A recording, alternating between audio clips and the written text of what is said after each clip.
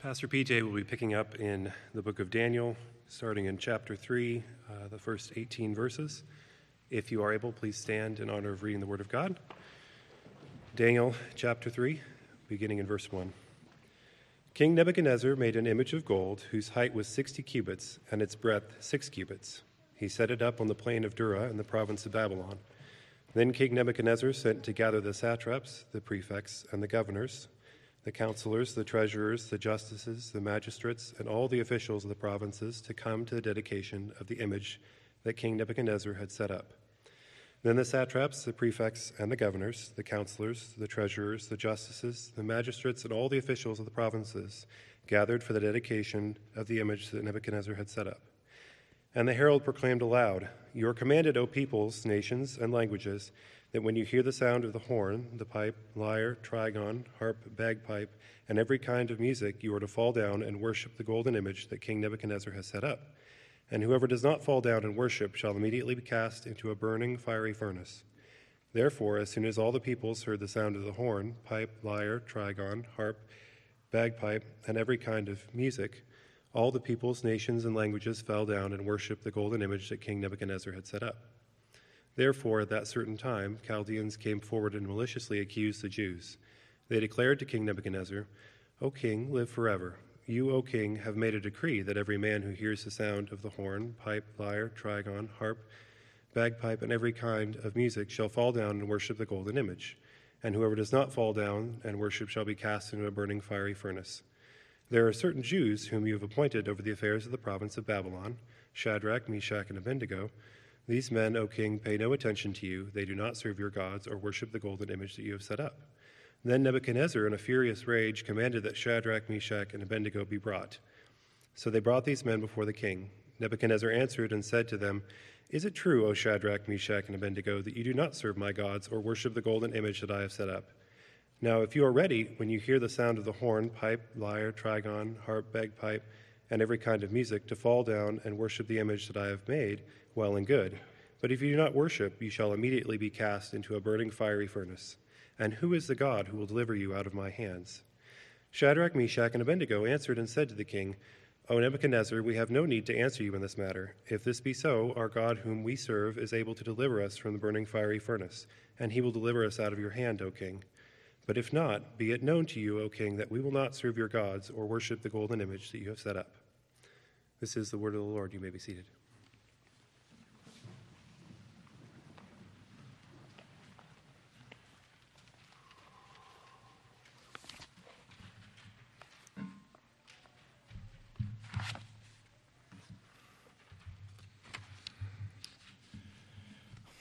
Please join me in a word of prayer before we exposit this passage. Lord, thank you. Thank you for this moment. Thank you for this day. Thank you for everything you've set up. Lord, even the things that we would think are hindrances, Lord, they're from you, and we thank you for them. We thank you for your word. May we learn from this and become more like Christ because of what you have for us to learn this day. May you be glorified. In your son's name I pray. Amen. So I would already actually at the beginning of the, right before church, I was talking, got stopped by Joel and Stephen, and the natural desires to read the whole narrative, stopping halfway through is kind of painful. And I agree. I actually, at one point was thinking, can I pitch me preaching 3 Sundays in a row? And we go through the whole chapter in 3 different layers, and then that's craziness, and realistically just not possible. So I think practically what I decided to do was cut it in half. We're going to approach this through the first half. Next time we'll look at the second half, and then for our third part of Daniel 3, we'll look at the spiritual level of what's going on. And so fiery furnace, angels, all these things. I'm sure if you've been here for our Sunday school, you have so many thoughts and, connections and synapses are firing. We're probably going to not hit too much on that today, but we'll be able to get into it at a point. So let's see, I'm usually the last week of the month, so give me like 2 more months, and we'll get there. We'll get to look at the connection of some of these things. But for us today, we're going to look at the first 18 verses. And I think they're a bit strange, to be honest. You see all these listing of instruments. You see this really repetitive things, a lot going on here. And yet what I'm assuming most of you remember is kind of this story, the narrative, the story of the fiery furnace. And my hope is if we approach this rightly, if we dig into this and see what's going on, that we see more than just what might be that Aesop's fable level good moral behavior, right? There's a lot more going on here, and I think God and through Daniel is intending for us to take away some very specific things that are very applicable to our life today, beyond just, do you bow down and worship, or are you willing to die for what you believe in? So I'm hoping that's what we get into today. Let's look down at Daniel 3, starting in verse 1, and Daniel starts this with a haymaker right off the bat. Like, to me, I immediately think of, like, Daniel coming from the top rope down to slam into Nebuchadnezzar, just taunting him brutally with this first verse. King Nebuchadnezzar made an image of gold. That right there is pretty insulting, because if you remember, like, Daniel just had a conversation about statues and visions not that long ago. I can just imagine Daniel in council and working with Nebuchadnezzar. Nebuchadnezzar calls Daniel in and says, hey, Daniel, I want to show you my really cool plans. I have this cool idea. Come look at it. And he shows him the plan for this big old statue. And Daniel just stares at him like, are you a moron? Like, how stupid can you possibly be? And just the sheer gall and stupidity of Nebuchadnezzar to do this, you're thinking, this is really, really bad idea. If you wouldn't mind, turn back a page, just a page over, or your Bible might already be there depending on the lining up of it. But in Daniel 2, we're going to revisit the interpretation of the dream and why this might be so dumb to set up this statue. Besides, we're already maybe going to or for the giving of the 10 Commandments and things like that in mind. But let's look back through Daniel 2, starting in verse 31, and we're going to look at the vision and interpretation briefly, and then we're going to see kind of Nebuchadnezzar's response to all of this. So Daniel 2:31 says, "You saw, O king, and behold, a great image. This image, mighty and of exceeding brightness, stood before you, and its appearance was frightening." So there's a mighty image standing before him. The head of this image was of fine gold. Then we'll jump down to verse 36. This was the dream. Now we will tell the king its interpretation. You, O king, the King of kings, to whom God, the God of heaven, has given the kingdom, the power, the might, and the glory, and into whose hand he has given wherever they dwell, the children of man, the beasts of the field, and the birds of the heavens, making you rule over them all. You are the head of gold. And then if we go even further down in verses 44 and 45, and in the days of those kings, the God of heaven will set up a kingdom that shall never be destroyed, nor shall the kingdom be left to another people. It shall break into pieces all these kingdoms and bring them to an end, and it shall stand forever. Just as you saw that a stone was cut from a mountain by no human hand, and that it broke in pieces the iron, the bronze, the clay, the silver, and the gold, a great God has made known to the king what shall be after this. The dream is certain, and its interpretation sure. So the scene I'm envisioning is Daniel's going, okay, Nebuchadnezzar, this vision that you've been terrified of, it has a statue with a gold head, and you're the head of gold. And there's going to be a stone, not cut with hands, that's going to come and shatter to pieces this golden head, this golden statue. And it's going to be your destruction and undoing. And by the way, the interpretation of this is certain, it's sure, this is going to happen. What are you going to do? What's your next move? And Nebuchadnezzar says, hear me out. Let's build a gold statue. That's what we should do, build a gold statue. But don't worry, it's going to be handmade. It's just the stupidity of this seems blatant. Like you just were terrified of this to the point. And even what we don't know is how much time's gone on. It's probably been a year. It could have been years. It could be months. We don't know. But the reality is that he was kept awake by a vision over this, and yet here he is setting up a statue. And we already visited the last time I preached, that confession or that proclamation of the greatness of God, of Daniel's God, after his dream is interpreted, it's a false. It's not true conversion. It is something that he said, but clearly his behavior is showing the quality of his heart. And if you're thinking, I'm making too much fun of Nebuchadnezzar here, is Daniel really being that harsh by saying in 3:1 that he set up this statue, this 90-foot statue?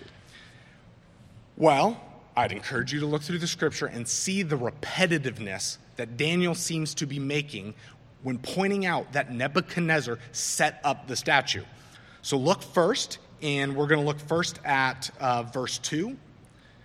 Let's see here. In Daniel 3, verse 2, then King Nebuchadnezzar sent to gather the satraps, the prefects, the governors, the counselors, the treasurers, the justices, the magistrates, and all of the officials of the provinces to come to the dedication of the image that King Nebuchadnezzar had set up.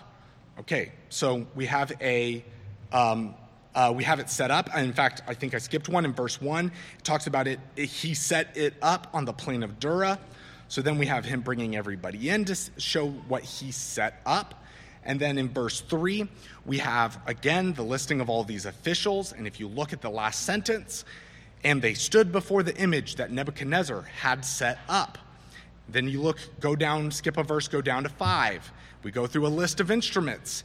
And you are to fall down and worship the golden image that King Nebuchadnezzar had set up. And then we look again down at verse 7. Excuse me.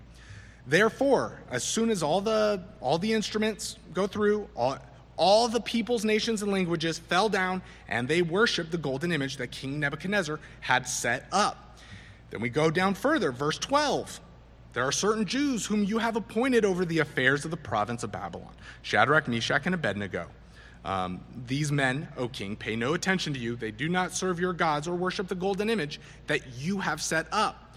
And then lastly, in verse 14, we have Nebuchadnezzar answered him and said to them, is it true? He says it to Hananiah, Mishael, Azariah, or do you not serve this God, this golden image that I have set up? 7 times in 14 verses, Daniel points out that Nebuchadnezzar set up a statue. It kind of seems and feels to me like Nebuchadnezzar, as he's writing this, is trying to make very clear, I have nothing to do with this. I have nothing to do with this. This is all Nebuchadnezzar's doing. But really, the focus here is on the setting up. He said it so many times. It's this idea of handmade human creation. That Nebuchadnezzar is trying to make himself God by making a god with his hands. It is a handmade thing, which is in direct contrast to the eventual Messiah, who is a stone cut from a mountain with no human hands. And we see this progress further, Nebuchadnezzar acting as trying to make himself Yahweh and trying to make himself as God. In the way in which this language is laid out, the things he's choosing to do and the things that are said, he is straight up trying to steal from Yahweh's playbook. He's trying to steal. He's trying to go one for one and be an exact copy. Look with me. We're going to look first at verses 2 and 3 in Daniel, and then we're going to jump, we're going to jump back to our hymn of proclamation, our psalm that we opened up with, our passage, our call to worship. We're going to look back at that and see how it compares to what Nebuchadnezzar is attempting to do. So in verses 2 and 3, Nebuchadnezzar is trying to establish himself as king of kings. He's trying to establish himself as king of all nations and all peoples. In verse 2 it says, then the king commanded that the magicians, the enchanters, the sorcerers, and the Chaldeans be summoned to tell the king his dream. So they came, I'm looking in the wrong chapter of Daniel. I am sure they were there as well. Then King Nebuchadnezzar sent to gather the satraps, the prefects, and the governors, the counselors, the treasurers, the justices, the magistrates, and all the officials of the provinces to come to the dedication of the image that King Nebuchadnezzar had set up. Then we have this repetition again. Then the satraps, the prefects, the governors, the counselors, the treasurers, the justices, the magistrates, all of the officials of the provinces gathered for the dedication of the image that King Nebuchadnezzar had set up. And they stood before the image that Nebuchadnezzar had set up. Excuse me. This repetition of all of these different authorities and people in power is basically saying the whole who's who are here. Everybody that is in any type of authority are here. And they all are about to bow down to what I created. And if we go to Psalm 47, let's hear what's said of the true Yahweh, not the counterfeit. Psalm 47. And we're going to look at the last two verses. Verses 8 and 9. God reigns over the nations. God sits on his holy throne. The princes of the peoples gather as the people of the God of Abraham, for the shields of the earth belong to God. He is highly exalted. It is God who gathers the peoples and nations together to bow before him. We see Nebuchadnezzar, so we're going to flip back to Daniel 3. We see Nebuchadnezzar attempt this again. He's trying to counterfeit Yahweh, speak as Yahweh does, and exalt himself to a position of God. We see in Daniel 3, verse 4, that, excuse me, and the herald proclaimed aloud, you are commanded, O peoples, nations, and languages. Okay, and then at the end of verse 5, you are to fall down and worship the golden image that King Nebuchadnezzar has set up. So, peoples, nations, and languages. That I imagine you're immediately going to every tribe and nation, every tongue will confess, right? That's exactly what we think of. If we just go a couple chapters later in Daniel 7, the very vision of the victory of Jesus, the very vision says this, I saw in the night visions, and behold, with the clouds of heaven there came one like a son of man, and he came to the Ancient of Days, and was presented before him. And to him was given dominion and glory and a kingdom, that all peoples, nations, and languages should serve him. His dominion is an everlasting dominion which shall not pass away, and his kingdom one that shall not be destroyed. Nebuchadnezzar is doing his command is the exact attempt at this imagery, again, of doing the exact same thing that Yahweh does, or Yahweh says he will do. Nebuchadnezzar is trying to make himself like God. And then if we look further at the listing of instruments in verses 4 and 5 of Daniel 3, we have, and the herald proclaimed aloud, all the peoples, nations, languages, that when you hear the sound of the horn, pipe, lyre, trigon, harp, bagpipe, and every kind of music, you are to fall down and worship the golden image that King Nebuchadnezzar had set up. And then look again at verse 10. You, O king, have made a decree that every man who hears, every man who hears the sound of the horn, pipe, lyre, trigon, harp, bagpipe, and every kind of music shall fall down and worship the golden image. And then again in verse 15, now, this Nebuchadnezzar talking to Hananiah, Mishael, and Azariah, he says, now, if you are ready, when you hear the sound of the horn, pipe, lyre, trigon, harp, bagpipe, and every kind of music, to fall down and worship the image that I've made, well and good. But if you do not worship, you shall immediately be cast into the fiery furnace, and who is the God who will deliver you out of my hands? Turn with me to Psalm 150, the last psalm. See if this sounds pretty similar. Psalm 150. Praise Yahweh. Praise God in his sanctuary. Praise him in his mighty heavens. Praise him for his mighty deeds. Praise him according to his excellent greatness. Praise him with the trumpet sound. Praise him with the lute and harp. Praise him with the tambourine and dance. Praise him with strings and pipe. Praise him with sounding cymbals. Praise him with loud crashing cymbals. Let everything that has breath praise Yahweh. Praise Yahweh. The Nebuchadnezzar is just over and over saying, I am Yahweh. He's just doing it. He's doing it consistently enough that it is not a coincidental, this isn't just one link in the language. It is too consistent. And we have it again in his very form of punishment. The way he's going to punish disobedience is with the fiery furnace. Look at Daniel 3:6 with me. Daniel 3, verse 6. And whoever does not fall down and worship immediately shall be cast in the fiery furnace. And then we have again in verse 11, and whoever does not shall fall down and worship shall be cast into a burning furnace. And then again in verse 15, we'll look at the second half. But if you do not worship, you shall immediately be cast into a burning fiery furnace. And who is the God that will deliver you out of my hands? Now hear the words of Ezekiel 22:22. As silver is melted in a furnace, so shall you be melted in the midst of it, and you shall know that I am Yahweh. I have poured out my wrath upon you. The very thing that Nebuchadnezzar is over and over, everything, who I want to be at my party, what types of people, the diversity of them, how I want to do it with the music and instruments, the type of punishment if you disobey, all of it is to say, I am Yahweh. That is what Nebuchadnezzar is doing. And even by him setting up this statue to be worshipped, this God, what is he really doing when we say over and over that he set it up? He wants you to worship what he made. He wants to be worshipped for what he made. It is not that he's seeking the glory of the statue. The worshiping of the thing he did is the worship of him. And his behavior over and over is establishing himself as a counterfeit Yahweh. We're now going to look at Hananiah, Mishael, and Azariah in this. So all of this you might listen to and go, okay, boom, see how easy it is for the three of them to not obey Nebuchadnezzar? In fact, not only should they not listen to him and do this, why are they even serving in his regime? Why are you working for a place that does evil and wickedness? You're a part of it, right? You're a piece in the machine. You are bringing wealth and prosperity.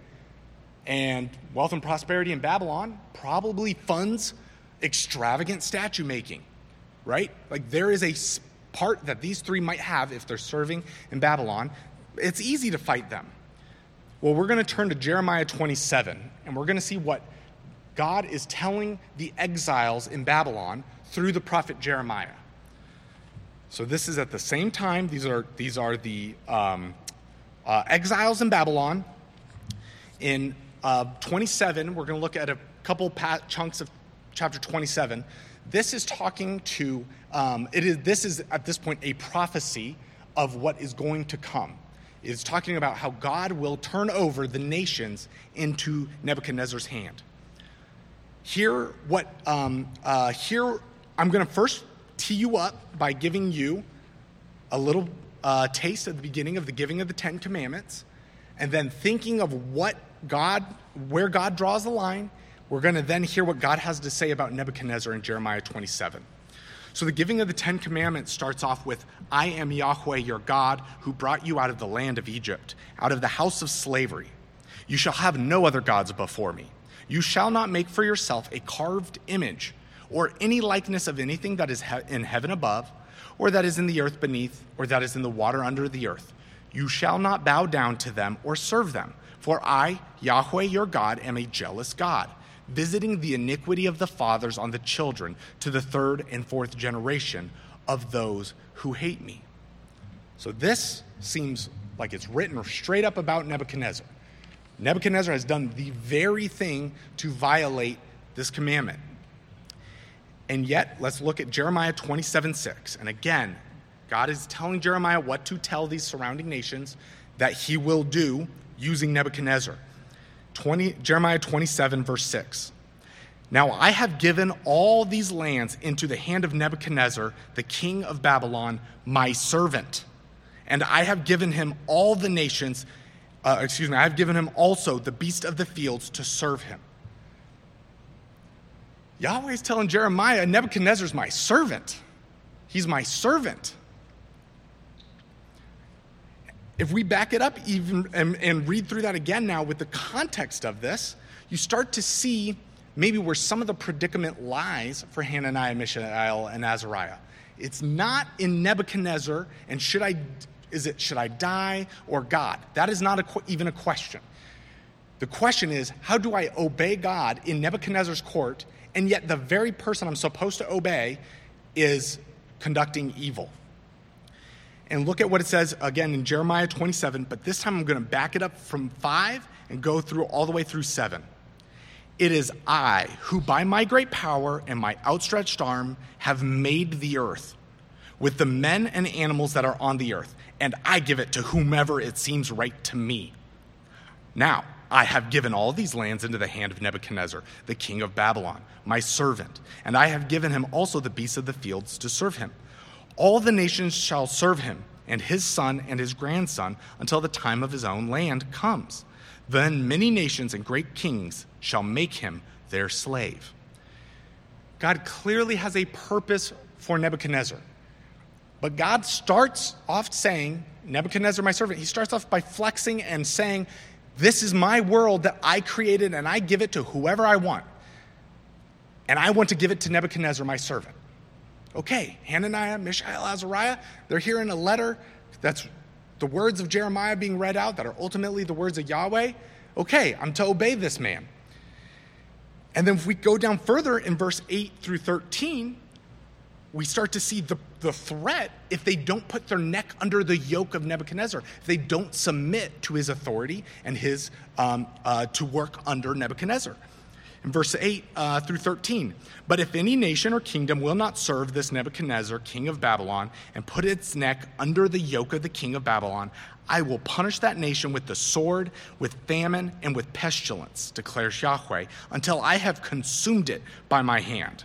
So do not listen to your prophets, your diviners, your dreamers, and your fortune tellers or sorcerers who are saying to you, you shall not serve the king of Babylon. For it is a lie that they are prophesying to you, with the result that you will be removed far from your land, and I will drive you out, and you will perish. Excuse me. But any nation that will bring its neck under the yoke of the king of Babylon and serve him, I will leave on its own land to work it and dwell there, declares Yahweh. To Zedekiah, king of Judah, I spoke in like manner. Bring your necks under the yoke of the king of Babylon and serve him and his people and live. Why will you and your people die by the sword, by famine, and by pestilence, as Yahweh has spoken concerning any nation that will not serve the king of Babylon? God is making it very clear there will be multi-generational destruction for your family and your nation if you do not serve the king of Babylon, if you do not serve Nebuchadnezzar. So this perceived tension of, that it's what I keep referencing because they've made so many of them, but I keep referencing the VeggieTales. Like this tension is what's put into VeggieTales, right? It's, you gotta, when the time comes, you gotta choose God and not to bow down and worship. And there's an element to this. We've seen this actually, like this might not be so much our experience on a day-to-day to this extreme, but we've seen this with the martyrs. There is a point in time where you just say, no, I will not worship Caesar. I will die.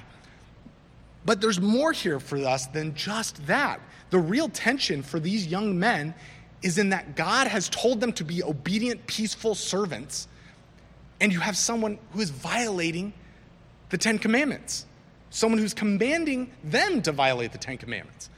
So the tension is between obeying God and obeying God, or at least the perceived tension, I would say, because I don't think there is a true tension there.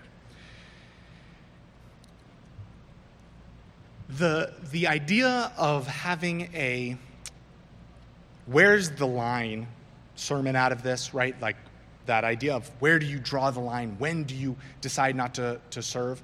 I would say I think that is maybe well-intentioned but misplaced. There is no decision for us on where to draw the line. We have zero say on where the line is drawn. It is God who draws the lines. God says, these are the lines you shall not cross. These are the lines you will obey.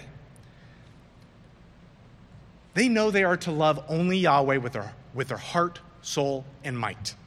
They know this. It is the Shema. They've been taught it from childhood. It's been frontlets on their eyes. It's been written on doorposts. They know that their heart is only for God. And so they are to work and serve in this time, and yet they need to, when it comes to themselves conducting sin and idolatry, they cannot do it. There is only one true God and only one true judge. And yet, God, in his wisdom, has placed them in a specific time and situation. And we'll even see that perhaps contrary to the way maybe media, Facebook, news, whatever it is today, where we want to rally our fist and fight what we think is the good fight as loud and demonstrably as possible, what we need to remember in this Babylon, in the heart of pagan culture, how have these men approached working every day? We've seen it in the first 2 chapters. They've done it peaceably. First, we had them humbly approach Ashpenaz, who was the chief steward, the chief of the eunuchs. And they humbly approach him, asking not to eat of the king's table, instead to eat vegetables, not drink the king's wine, to avoid defilement. Then after that, when the answer was no, they go back, this time to the steward, who was actually appointed directly over them by Ashpenaz, and they approach him and ask, hey, may we please do vegetables instead of this? We do not want to defile ourselves. They end up having the test. God blesses them with still having health and strength despite eating vegetables and not the fat and of the king's table. And then Scripture talks about how they approached Arioch. They approached the captains of the king guard with prudence and discretion. So it says in Daniel 2, I think 18, it talks about prudence and discretion is how he goes to them. And Daniel humbly asks, what's going on here? What's the situation? And then after that, once they realize, we're all going to die because these yahoos cannot answer the vision, well, now, what are we to do? They go in and go through the formal process of making a petition to come before the king. No part of this is starting a rebellion in the streets. No part of this is publicly building animosity against the government. No part of this is going out and gossiping and fighting and trying to in any way create insurrection. Instead, they're going about it peaceably. And yet, this test is different. This attempt from Nebuchadnezzar is different. Let's look at verses 16 through 18 and see their response in this situation. I still think there is a peacefulness, there's an understanding and a confidence here, but there is clearly a difference in behavior here than, or an even stronger stance here in 16 through 18. Shadrach, Meshach, and Abednego answered and said to the king, O Nebuchadnezzar, we have no need to answer you in this matter. If this be so, our God whom we serve is able to deliver us from the burning fiery furnace, and he will deliver us out of your hand, O king. But if not, be it known to you, O king, that we will not serve your gods or worship the golden image that you have set up. They have the confidence that the pressure and the challenge set before them in their daily life is not from Nebuchadnezzar. He is not the judge. He is trying to establish himself as judge in this moment, but he is not the judge of their hearts. They know that it is God. And with an eternal mindset and with a focus on God, they know that they are able to be silent before those that accuse them. When Jesus was brought before the high priest, what was said of his response when he was accused? He gave them no answer. He remained silent. Hananiah, Mishael, and Azariah similarly know. They have an answer. There is no need to try to defend themselves. There is no point. There is one judge to answer to, and this earthly person whom God has given in this moment in time and situation is not the person that they need to answer to. And like lambs before the slaughter, they are prepared, knowing that their faith is in the Lamb who will be slaughtered. They are a model of what Christ would do in the far greater way, which is to stand before someone who is accusing them, to experience attempted judgment or experience judgment and ultimately rise from that for the salvation of these very men. They will be saved by the actions of the future Lamb who is standing before the accusers. Now, I think you find yourself today in a far more similar situation to these three young men than you might think you do. You live in a country where the past 250 years has seen the wealthiest nation that the world has ever seen. The United States spends more money on military than the next 9 countries combined. We're the country that the world looks to when they need support and help and protection. If any country is a Babylon in its modern time or in the past couple centuries, it is this one.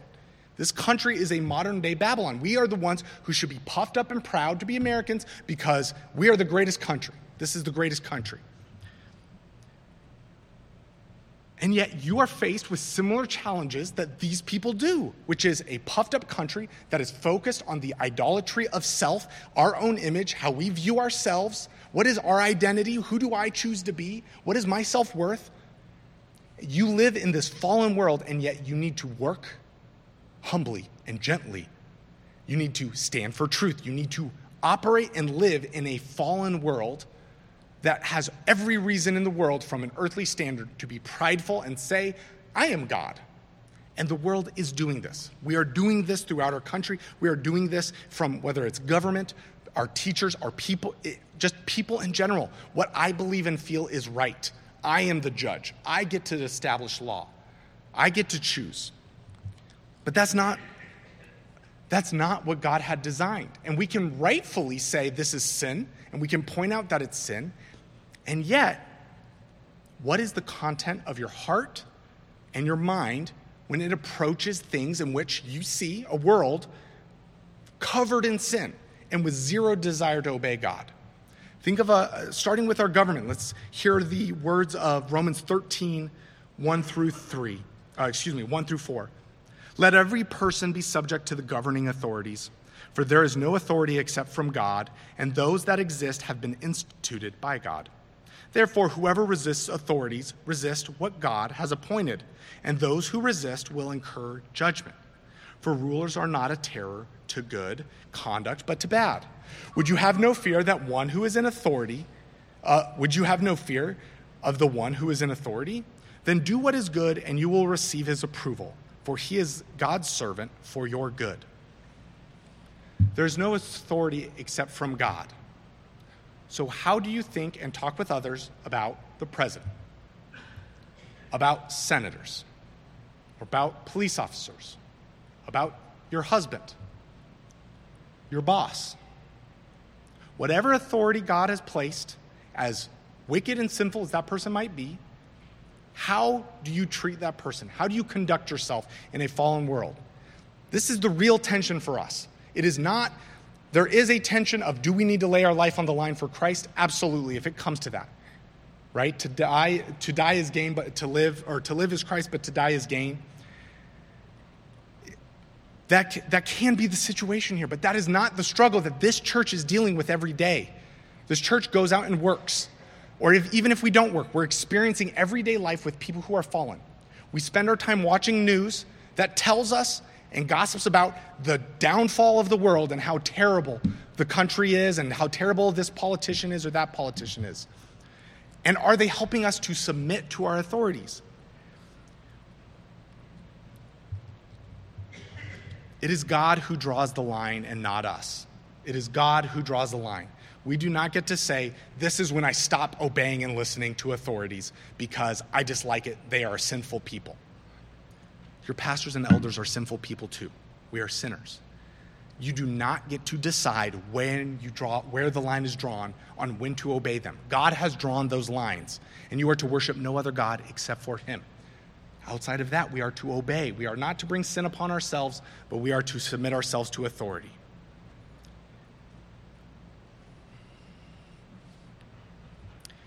I'm going to read Jeremiah 27, 4 and 5 one more time for us all. Give them this charge for their masters. Thus says Yahweh of hosts, the God of Israel. This is what you shall say to your masters. It is I who by my great power and my outstretched arm have made the earth. And with the men and animals that are on the earth, I give it to whomever it seems right to me. Hallelujah. It's not our votes that are deciding presidents. It's God. It's not us picking out the person we are most attracted to and might be actually willing to talk to us back and eventually you get married. It's God deciding who your husband's going to be and is going to be the authority over you. It is not our decision. These are God's appointments. In closing, please turn with me to 1 Peter chapter 2.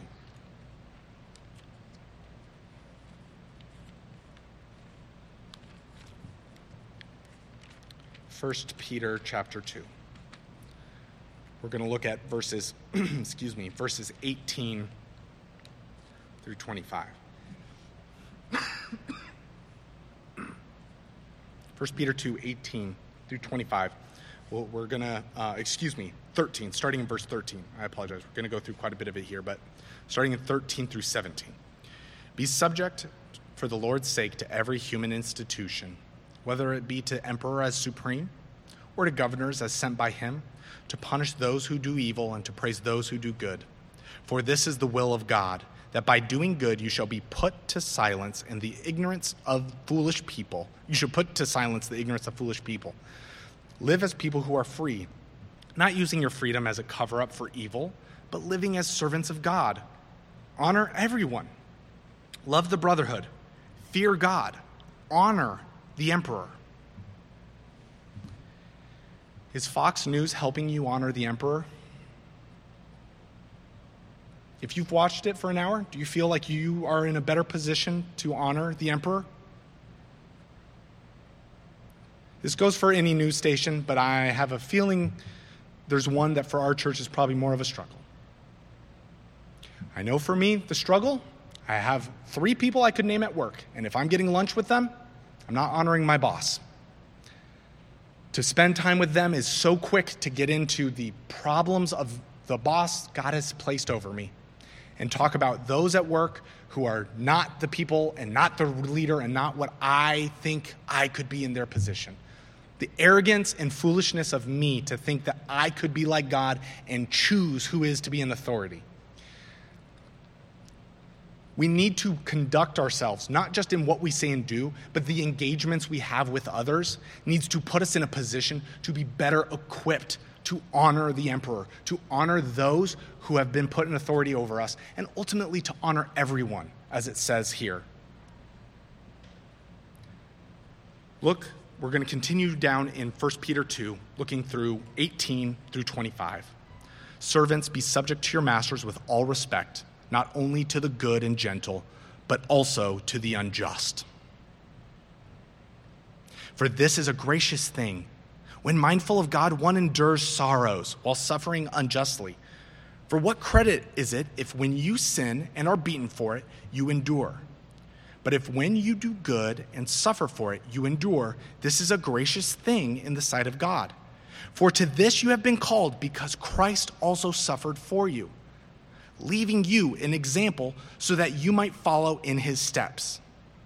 He committed no sin, neither was deceit found in his mouth. When he was reviled, he did not revile in return. When he suffered, he did not threaten, but continued entrusting himself to him who judges justly. He himself bore our sins in his body on the tree that we might die to sin and live to righteousness. By his wounds you have been healed. For you were straying like sheep, but have now returned to the shepherd and overseer of your souls. You will not experience in this life a Nebuchadnezzar to the extent and transparency and obviousness of a Nebuchadnezzar, where you are straight up shoved in front of life and death for your faith. You will not have someone who is, I would be shocked to find out if one of you have someone who builds a statue and says, worship it. Now, there are plenty of sermons to go on the idolization of things other than statues.